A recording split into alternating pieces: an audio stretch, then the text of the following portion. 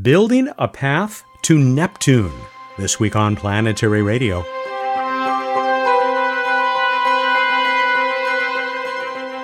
Welcome, I'm Matt Kaplan of the Planetary Society with more of the human adventure across our solar system and beyond.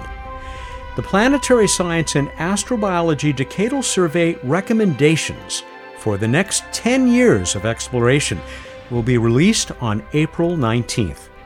An enormous amount of work will have gone into this report, including the preparation of an ambitious concept study titled Neptune Odyssey, a mission to the Neptune Triton system. Though it may sound like one, it's not a mission proposal. Project engineer Brenda Clyde and project scientist Kirby Runyon will join me in moments to explain and to help us understand why they and their international team hope the Decadal will prioritize a trip like the one they describe.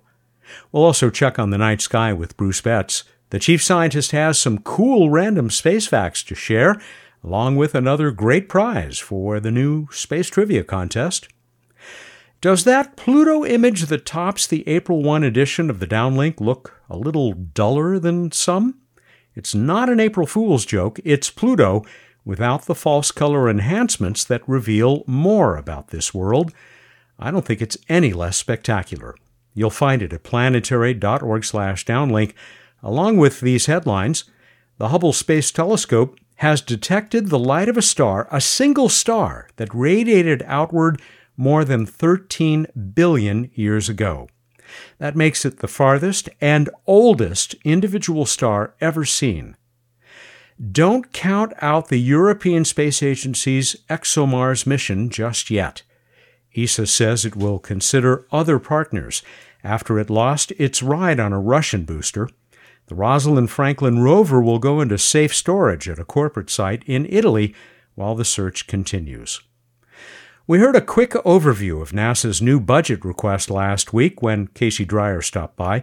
Casey, Brendan, Curry, and I will go much deeper in the April Space Policy edition of Planetary Radio. Watch for it in your podcast feed on Friday, April 8th. Brenda Clyde and Kirby Runyon have a lot in common. They both work for the Johns Hopkins University Applied Physics Lab, where both contributed to the New Horizons mission and many other projects. Brenda is part of the principal professional staff at APL, while Kirby is a senior research scientist. If you stay till the end of my conversation with them, you'll learn that Kirby also has had a long relationship with a certain podcast and public radio series about space exploration. They joined me online a couple of days ago. Brenda and Kirby, welcome to Planetary Radio. I am so glad that you are here to talk to us, not just about this concept study that you helped to lead, but about this whole process, which is going to reach sort of a climax in just a few days as people are hearing this. Welcome, first of all. Thanks so much. I'm excited to be here, Matt. Thanks for having us. So I was hoping that the Planetary Science and Astrobiology Decadal Survey, covering the next 10 years of NASA work in space, would be released before our conversation. But we learned last week that it's not going to become public until I think the date is April 19th. There are a lot of hopes and maybe even careers riding on this big influential release, aren't there? Yes, I believe that's true. Yeah. What is a planetary decadal mission concept study, which is what you have submitted with this concept called Neptune Odyssey? The decadal studies come out roughly every 10 years. They're not quite perfectly on the decadal. And what they are is they're a place where NASA reaches out to the community to find out what the community thinks is important for planetary studies, astrobiology studies going forward, to give NASA guidance on where it should invest its money and plan for the future to get the best science return. And we have talked about decadal studies. We just had the astrophysics decadal released not too many weeks ago. These really are, I use the word influential. That's right, isn't it, Kirby? Yeah, these are absolutely influential. I think Casey Dreyer has probably been on the space policy version of this podcast talking about how it's sort of the guidebook or maybe like the Bible for NASA for the next 10 years. Not that NASA is legally obligated to follow it, but it is certainly the decadal surveys really get the will of the people in the community and are very influential at the level of the National Academies of Sciences and also very influential in Congress. And so these really have a very strong effect in guiding what kinds of missions get flown, what kinds of research get funded, really at the top level, and then how that trickles down into individual research grants, individual groups of scientists might want to lead. And it's a very influential document, really guiding exploration of the solar system for the next 10 years. I read that there were 11 concept studies selected for development. This was back in 2019, so this is not something you've just spent a few weeks working on, since your project is one of these. Yeah, I found 9 of the resulting papers in the Planetary Science Journal, and we will put up a link to that because they're all open access. People can take a look at them. We'll put that in on this week's show page at planetary.org/radio. Quite a variety there, 2 each for Ceres and Mars, a Pluto orbiter, a Mercury lander, a lunar geophysical network, the Orbalander concept, which is an orbiter and a lander for Enceladus, which is something that's been mentioned in at least one previous episode of our show. And then there's this study that you two are part of, Neptune Odyssey. How did this get started? When did you become involved in it? Brenda, I'll go to you first. Well, whenever NASA does the decadals, they try to pair concepts with what they call design labs. APL is one of their design labs that they use. So they reached out to us. We actually did more than just the Neptune Odyssey. We had 2 other decadal studies that we worked on at the same time. And then we put together a team of scientists and engineers to go through and develop a sort of what we call a point design that allows us to prove that a mission is possible and that it reasonably closes to achieve the science that the community is interested in. Kirby, how did you get involved? Back in 2018 or 2019, NASA put out a solicitation for proposals to propose to do a mission concept study. And the PI, the principal investigator for this report, Dr. Abby Reimer, put in a proposal with quite a number of us on the team, not just at APL, but really around the country from different institutions. And fortunately, our concept study was selected for funding from NASA to look into what it would take to send an orbiter to the Neptune system. I have a background working on New Horizons during the Pluto and Arrokoth flybys, and I worked very closely with Abby, becoming the project scientist, kind of this interface a little bit between the science and the engineering teams, working with Abby and Brenda on this project. And so, we were selected end of 2019, going into 2020, and we started doing things in person. And then, of course, the pandemic hit. And so the vast majority of the study got done from our bedrooms and dens with pets roaming around. Such is life, right, in this part of the 21st century. And by the way, Abby, who was unable to join us today, I'm told that she's still putting in some time at NASA headquarters right now. Yep. We send our regards to her, and she was thrilled to know that the two of you would be joining us on the show today. We've heard from so many guests who want to see a mission to one or both of our solar neighborhoods, ice giants. And that's exactly, of course, what is written about here in this study. It bears repeating. Why is it so important that we return to one or both of these worlds, Uranus and Neptune, that have only been visited really once ever by spacecraft? And that was, of course, by Voyager. Yeah, that's right. And you kind of hit the nail on the head right there, Matt. It's because we've only visited each of these planets, Uranus and Neptune, once, and it was just with a flyby.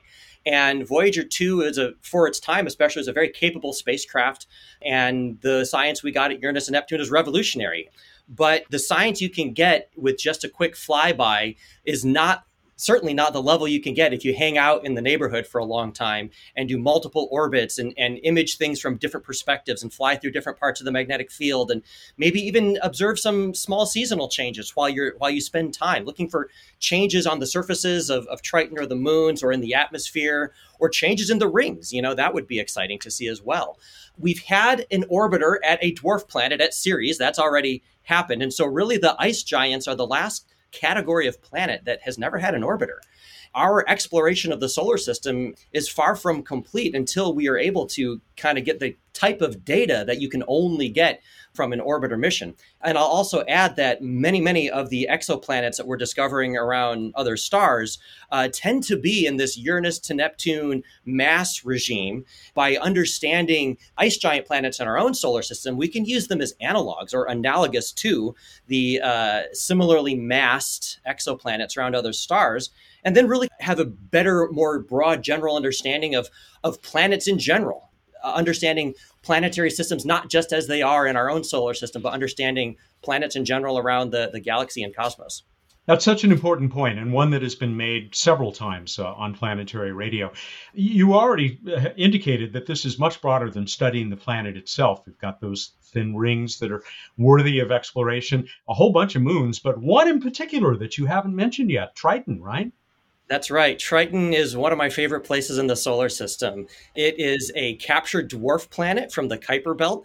It is the only large moon in the solar system that orbits its primary planet backwards with regards to the primary planet's rotation direction. That, combined with its eccentric orbit, is a dead ringer that it did not form with Neptune, that it was captured into orbit at some point in the solar system's past. It, in some ways, is like a big sister to Pluto. It's twice as massive, but it's just a little bit larger. It's roughly the same distance from the sun as Pluto, about 30 astronomical units, or about 3 billion miles, 5 billion kilometers. We think its surface composition is the same. Voyager did not have an imaging spectrometer on board, so we don't have as good of compositional information on the surface of Triton that we do from New Horizons at Pluto. But from Earth-based spectroscopy, we've got nitrogen, methane, carbon monoxide, water on the surface of Triton. And the way the geology manifests on Triton, even though it's at the same distance from the sun, roughly, as Pluto, and we think made out of the same things, the way the geology manifests is very different from Pluto. And it's its own exotic little planet orbiting a giant planet that's worthy of study. And as a planetary geologist personally, who uses images of other planetary surfaces to do his science, I'm really excited just thinking about further exploration of Triton. I was so pleased when I saw the website for this study, Neptune Odyssey. And first of all, it's a beautiful website, and you have a terrific animation. And again, we'll put a link to that on this week's show page, planetary.org/radio. I want to give a call out to Mike Yakovlev, who made that beautiful animation. Mike Yakovlev in our comms department at APL. Good. Kudos there. Well deserved. It really is beautiful.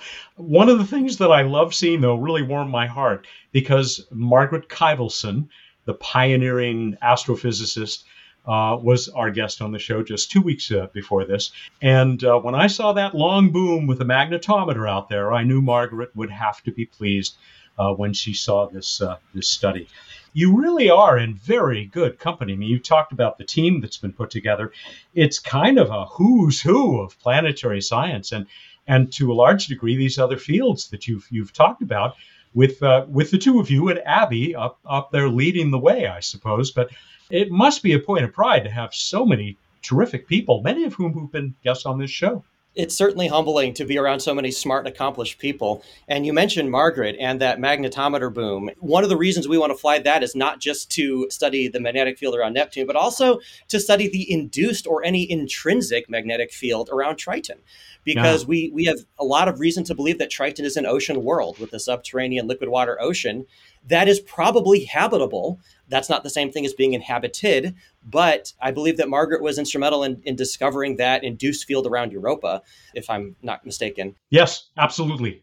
This is where the astrobiology and the habitability comes in, of understanding Triton as a potentially habitable ocean world. And indeed, not just Triton, but Triton as somewhat of an analog for other Kuiper Belt dwarf planets, the most common type of planet in the solar system. A lot of these small little planets probably could have started off being at least somewhat habitable in the first half billion to billion years of the solar system's history. And so understanding this interaction between ice, water, and rock 3+ billion miles from the sun is really important and really exciting.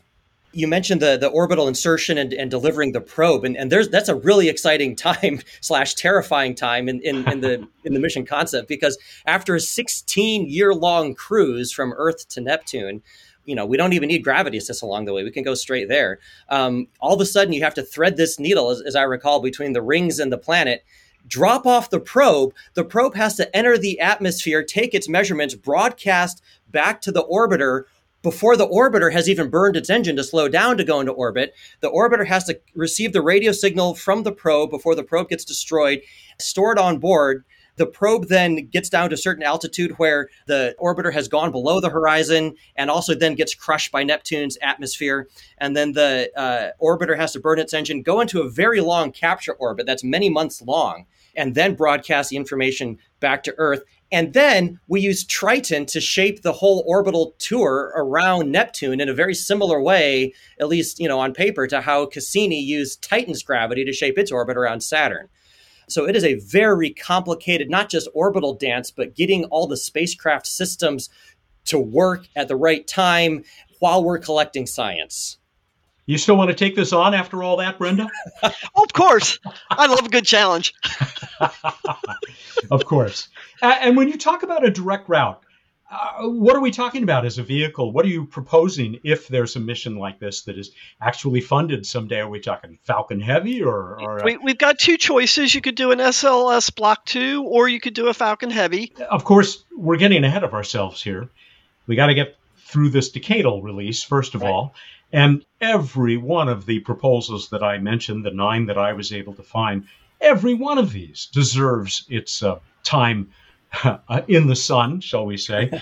Let's say that we come out, it comes out on April 19th, and it does say that up near the top, or maybe the top priority, is a mission that could look like Neptune Odyssey. Then what? What comes next? Will APL pursue this? APL may very well pursue it. One of the things that we've learned over the years with the decadals too is something that's proposed in the decadal often will morph and become other types of missions. What you may see is a scaled back version of this that gets put in as New Frontiers or a Discovery class mission. There are a lot of options for where this might end up going. You may also see this stretched out and not done as part of this decadal, but maybe started under this decadal and then continued under the next. It's really up for NASA to decide at what level they would want to do a mission like this, and then as well how they might approach it, or even combine it with other opportunities. Kirby, if you want to be in planetary science, it really helps to be able to play the long game, doesn't it? Yeah, I'm kind of an impatient person by nature, and ironically, I chose a career path that forces patience. That's the only way to do it. I'm dying to see what the other hemisphere of Triton looks like that Voyager never got to image. I'd love to know more. I'd love some other pictures of Neptune than just what Voyager got back in 1989. I really want to explore the planets and see what's out there, and this is the only way to do it. Folks, I wish you great luck, at least in terms of the influence that this study may have on the decadal. I would wish the same to any of those other teams. But, as I've said many times, we have talked to a lot of people on this show who want to see a mission to the ice giants. And, I'm one of those. So thank you so much for taking us through this study. Kirby, I got to ask you one more question, and it's loaded. When did you first become affiliated with this show, or at least at the listener level? I think I go back close to the beginning of this show. I was in high school or early college. Were you guys doing this in 2003, 2004? We had just started. We got our start in late 2002, and that's when I think I started hearing from you. Yeah, that's around the same time. So I've been listening to this show all that time. It's quite an honor to be on here, Matt. And I remember when you and I got to meet for the first time, I was a little bit of a fanboy, to be honest. Here I was fishing for just a selfish little compliment, and you delivered so much with that little speech there. Thank you so much, Kirby. And I am just delighted that We have been crossing paths for so many years, and now I'm the fanboy for people like the two of you and your team and everybody out there who's doing the work that we dedicate this show to. Brenda, not required to have been a almost 20-year listener to Planetary Radio, but again, delightful talking to you as well, and thanks for all your great work. Appreciate it. Thank you. Brenda Clyde is part of the principal professional staff at the Johns Hopkins University Applied Physics Laboratory and project engineer for the Neptune Odyssey concept study. Her APL colleague Kirby Runyon is a senior research scientist in planetary geology and project scientist for the study. Bruce Betts and What's Up in 1 minute here on Planetary Radio. Greetings all, Bill Nye here. Missions of discovery are underway right now thanks to the Planetary Society, the world's largest independent space advocacy organization. The fight for space science and exploration never ends. You can help us make sure our representatives understand how important this work is. There are several ways to get involved. We've got all the information you need at planetary.org/takeaction. That's planetary.org/takeaction. Thank you. There's so much going on in the world of space science and exploration, and we're here to share it with you. Hi, I'm Sarah, Digital Community Manager for the Planetary Society. Are you looking for a place to get more space? Catch the latest space exploration news, pretty planetary pictures, and Planetary Society publications on our social media channels. You can find the Planetary Society on Instagram, Twitter, YouTube, and Facebook. Make sure you like and subscribe so you never miss the next exciting update from the world of planetary science. Time for What's Up on Planetary Radio. The chief scientist of the Planetary Society is here with us. That is Dr. Bruce Betts. Welcome. We have from Keith Landa, he looked it up. Gilligan's Island episode, season 2, episode 4. Smile, you're on Mars camera. Tells you what happened in the episode. I'd forgotten some of the details, like the professor tried to make glue out of tree sap to glue the lens for the probe back together. Hilarity ensues. It's truly one of the most realistic depictions of a space probe that's ever been committed to the small screen or the large screen. We talked about that last week, by the way, for those who might be wondering why we started with Gilligan's Island. How dare you miss our discussion of the Gilligan's Island last week? How dare you not remember it? I'm sure no one missed it. I am glad you're here for our discussion this week, beginning with What's Up in the Night Sky. All right, there in the pre-dawn sky, you got those 3 planets hanging out low in the east. You got super bright Venus, and then to its upper right, you'll see reddish Mars and yellowish Saturn, which is now passing Mars and heading farther to the upper right. Mars varies a lot in brightness, but right now it's about the same brightness as Saturn. Of course, Venus is just ridiculously bright, and it's kind of obnoxious, but that's another story. Oh, I wanted to mention one other thing, this solar activity. I don't mention the sun very often because I always have to then say, hey, don't look at the sun or you'll fry your eyes out. Don't look at the sun with just sunglasses or anything other than appropriate solar filters. But if you look at the sun with a telescope these days with an appropriate solar filter, you will be seeing sunspots more and more as we go deeper into this new solar cycle. We move on to This Week in Space History. It was this week in 1961, the Yuri Gagarin became the first human in space. 1970, Apollo 13 was launched. They came back. They were safe. 2001, Matt, Mars Odyssey launched. Mars Odyssey is still working. Odyssey around Mars. Let us go on to random space fact. Random space fact. 19 and a half years. Don't start forgetting now.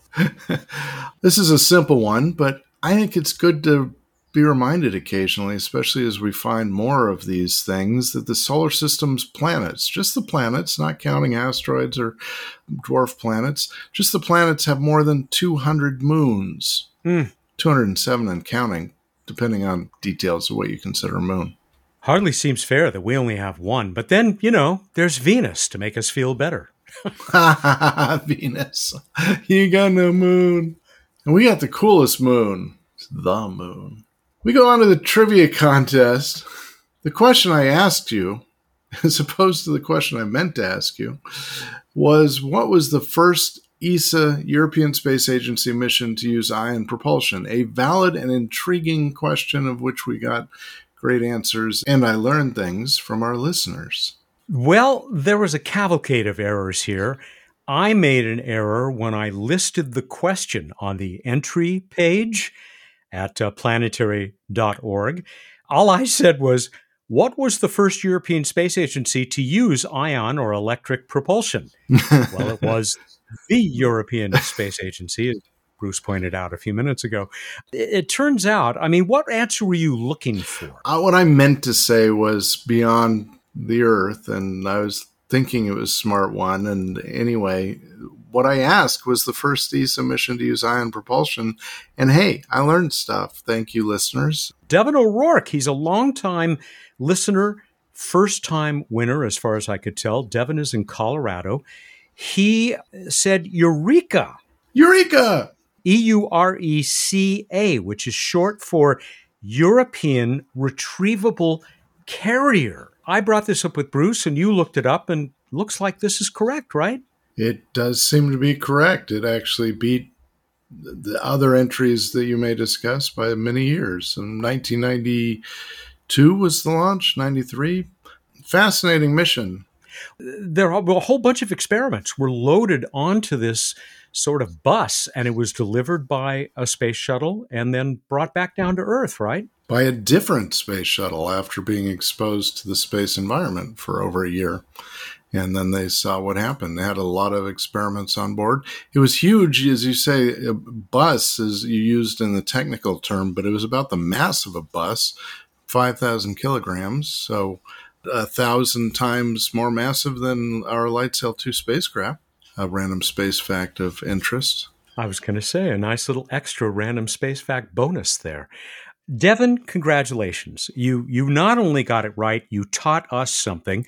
And for your trouble, we're going to send you that Planetary Society Your Place in Space t-shirt from Chop Shop. Then you can take a look at it and all the other great Planetary Society merch at chopshopstore.com. Thank you, everybody, for providing these great answers for us. We're going to give you another opportunity right now. Back to moons of planets. If you alphabetize the named moons of planets in our solar system, what moon is last? Go to planetary.org/radio contest. Oh, and it's the English alphabet we're using. Good point. You have until April 13, that would be 8 a.m. on Wednesday, April 13, to get us this answer. And here is that Chop Shop prize package. It is the Planetary Society's very own Kick Asteroid. It's a whole set of stuff. An 18 by 24 screen print, a pin, and 4 Kick Asteroid stickers. As far as I'm concerned, it'd be worth it for the beautiful poster alone that is about a $45 value. It's just marvelous. So get out there and kick some asteroid with us, and we wish you good luck. That's a really cool package. I love those things. All right, everybody, go out there, look up the night sky, and think about the next bird you tweet. What is it saying to you? Thank you, and good night. Is that you? Yes. It's a hidden talent. That's Bruce, who's actually tweeting at us right there. If you want to catch his tweets elsewhere, it's at Random Space Fact, right? Yes, it is. Just like I'm at PlanRad, although I don't tweet nearly as often or well as the chief scientist of the Planetary Society, Bruce Betts, who joins us every week here for What's Up.